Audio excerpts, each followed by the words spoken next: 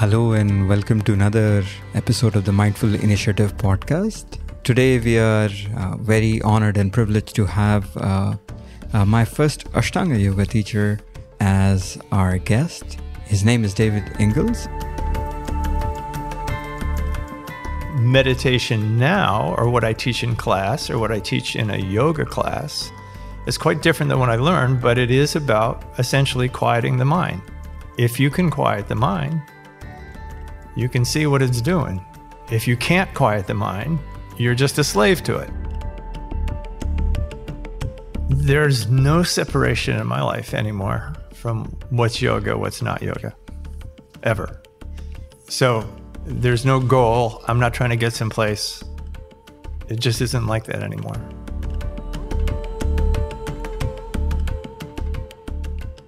And without further ado, welcome to the podcast. All right, thanks, Nitish. So usually when we do these podcasts and interviews, my first question is to ask a little bit about the background of the person, their upbringing, and how they got to the place where they are. We can keep it brief, especially something about your upbringing. Well, starting with upbringing, basically from upstate New York, Christian background, was drafted in the Army in 1969, so that's Vietnam era. Didn't have to go to Vietnam, was stationed in Alaska. Became friends with an Episcopal priest, and he told me I thought like an Easterner, not a Westerner.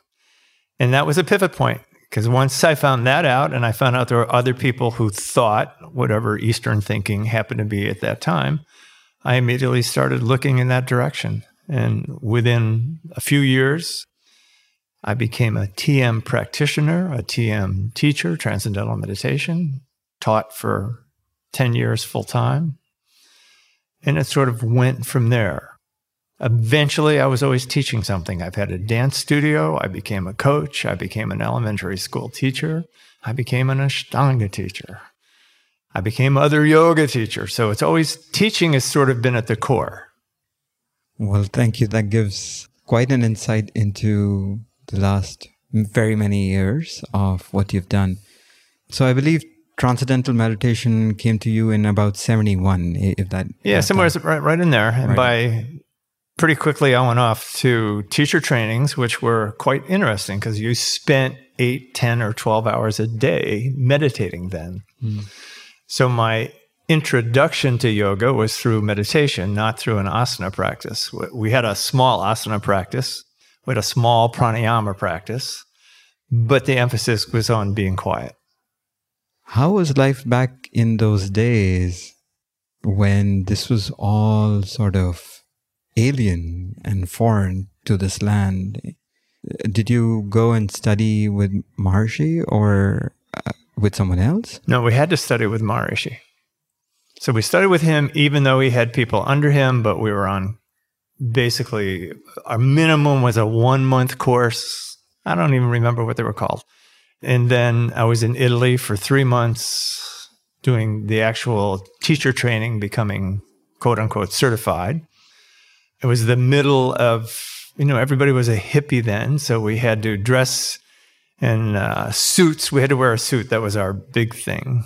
The men had to wear ties. Sort of counterculture to the counterculture.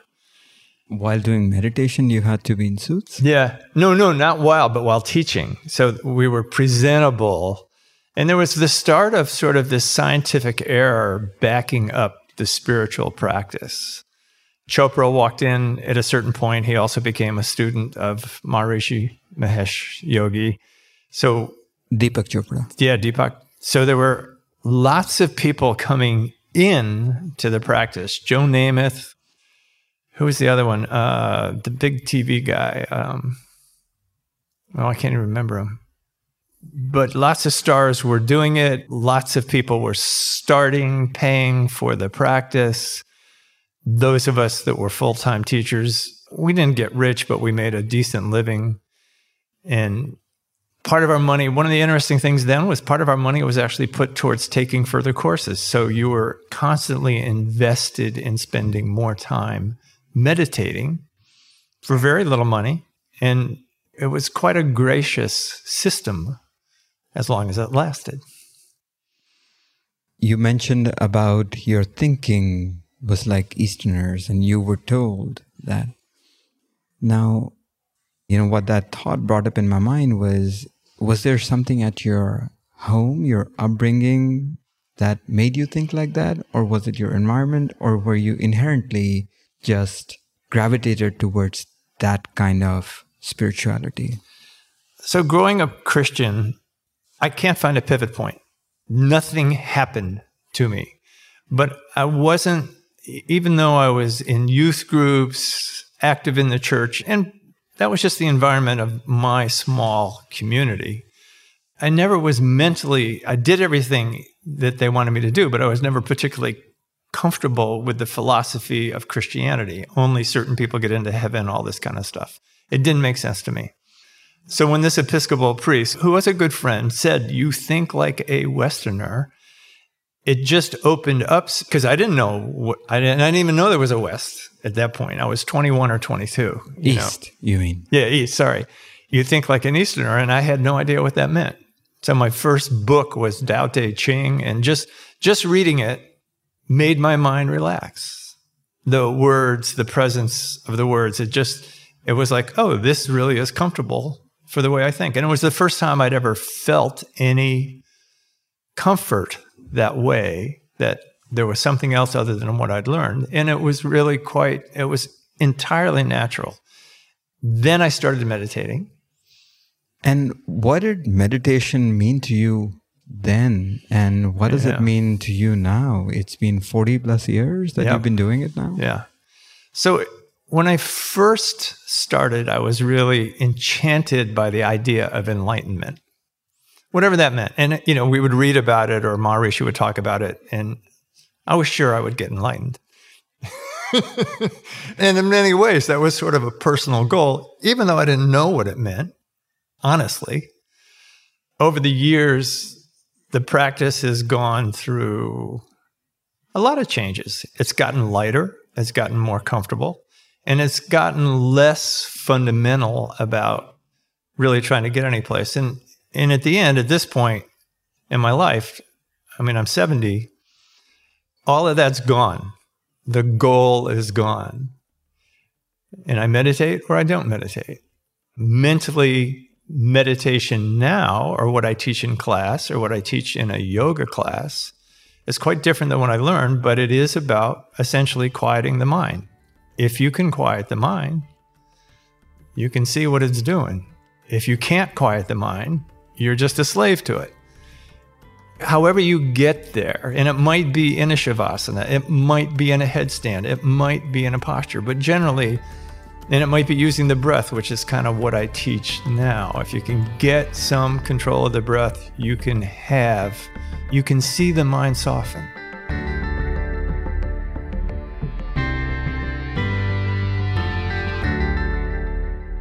Absolutely. And I think something interesting about the meditation part is the idea of managing your thoughts, or managing your mind with the thoughts that are coming in, whether that's quieting down, or if there are urges that are coming in, just controlling those urges in whatever form or fashion that you think will help you. Now, in your 20s, you were doing transcendental meditation, but it didn't involve much of active physical practice.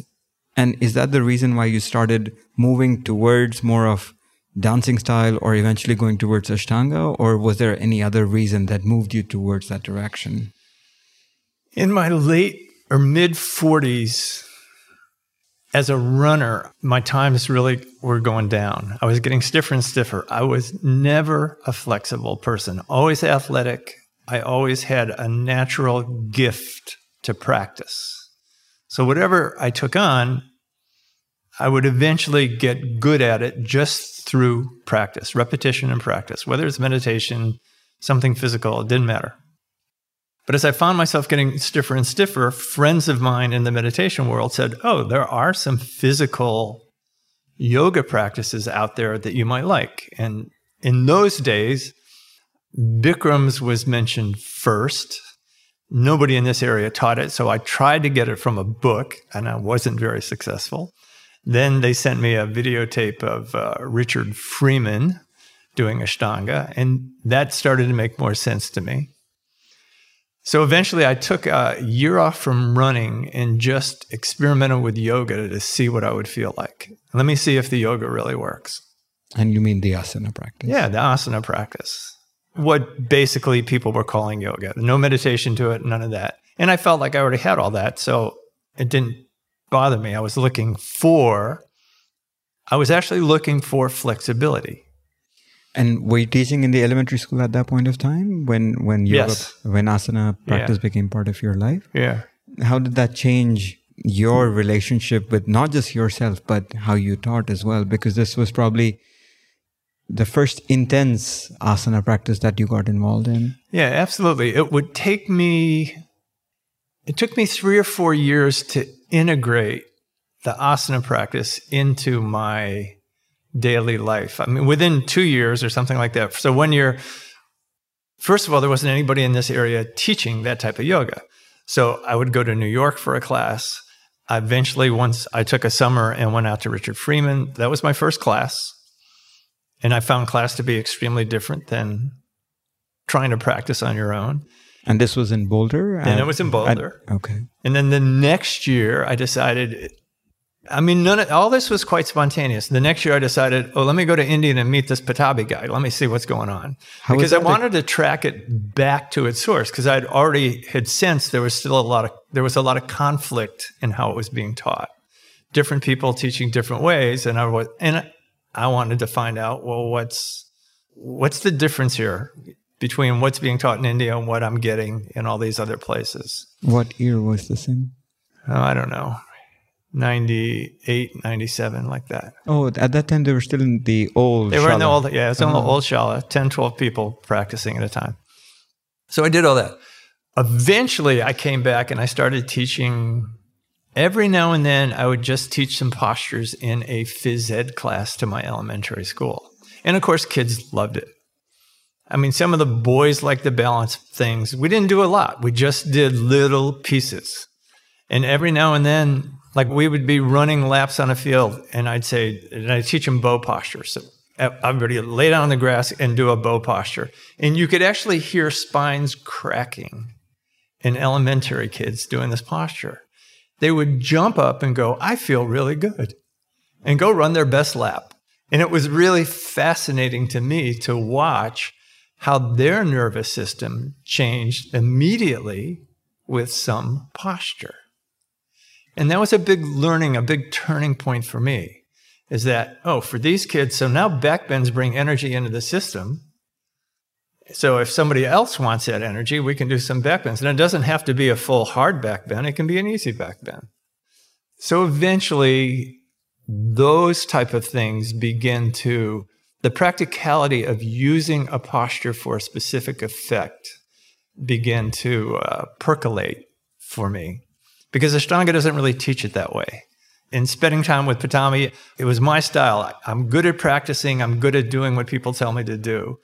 But there was, in the Ashtanga world, you almost had to make up reasons about the postures. Because Patami didn't talk about it. He really didn't. You went to senior teachers and just tried to figure out what they were saying. And eventually, I had to find some other source for how to talk about the yoga. You were the first to open an Ashtanga studio in the DC area. Yeah. And this was the only one for many, many years. A lot of us who have practiced Ashtanga or were introduced to Ashtanga have gone through the studio learning from you.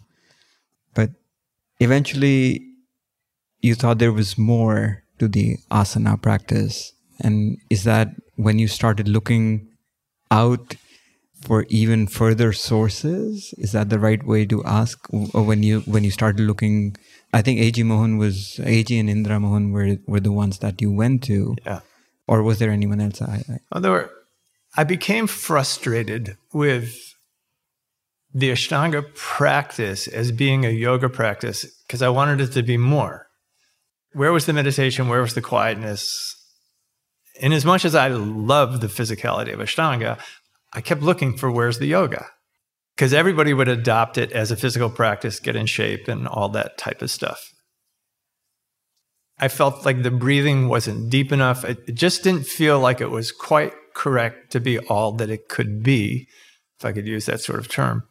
So eventually, and I don't even remember where I found them. I did discover the Mohans maybe through a book, found out they were going to teach a course in India, so off I go.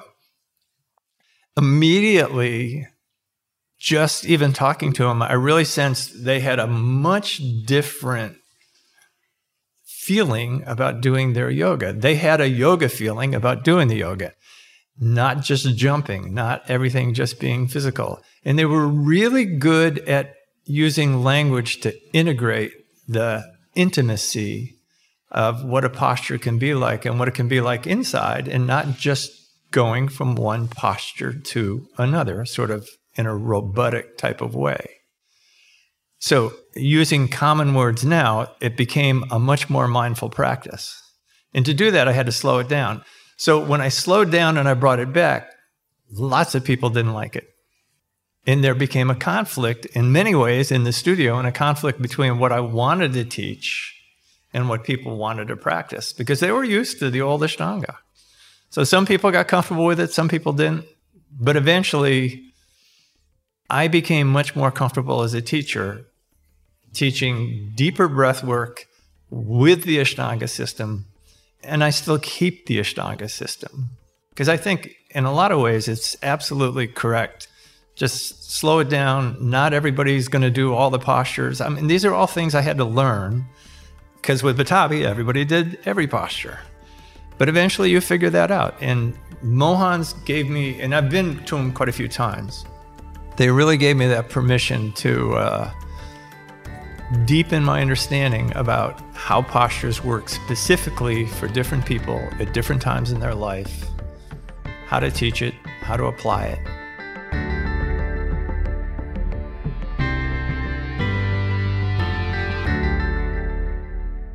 So that takes me to the teacher of Mohans and Patabijo is Krishnamacharya. Right.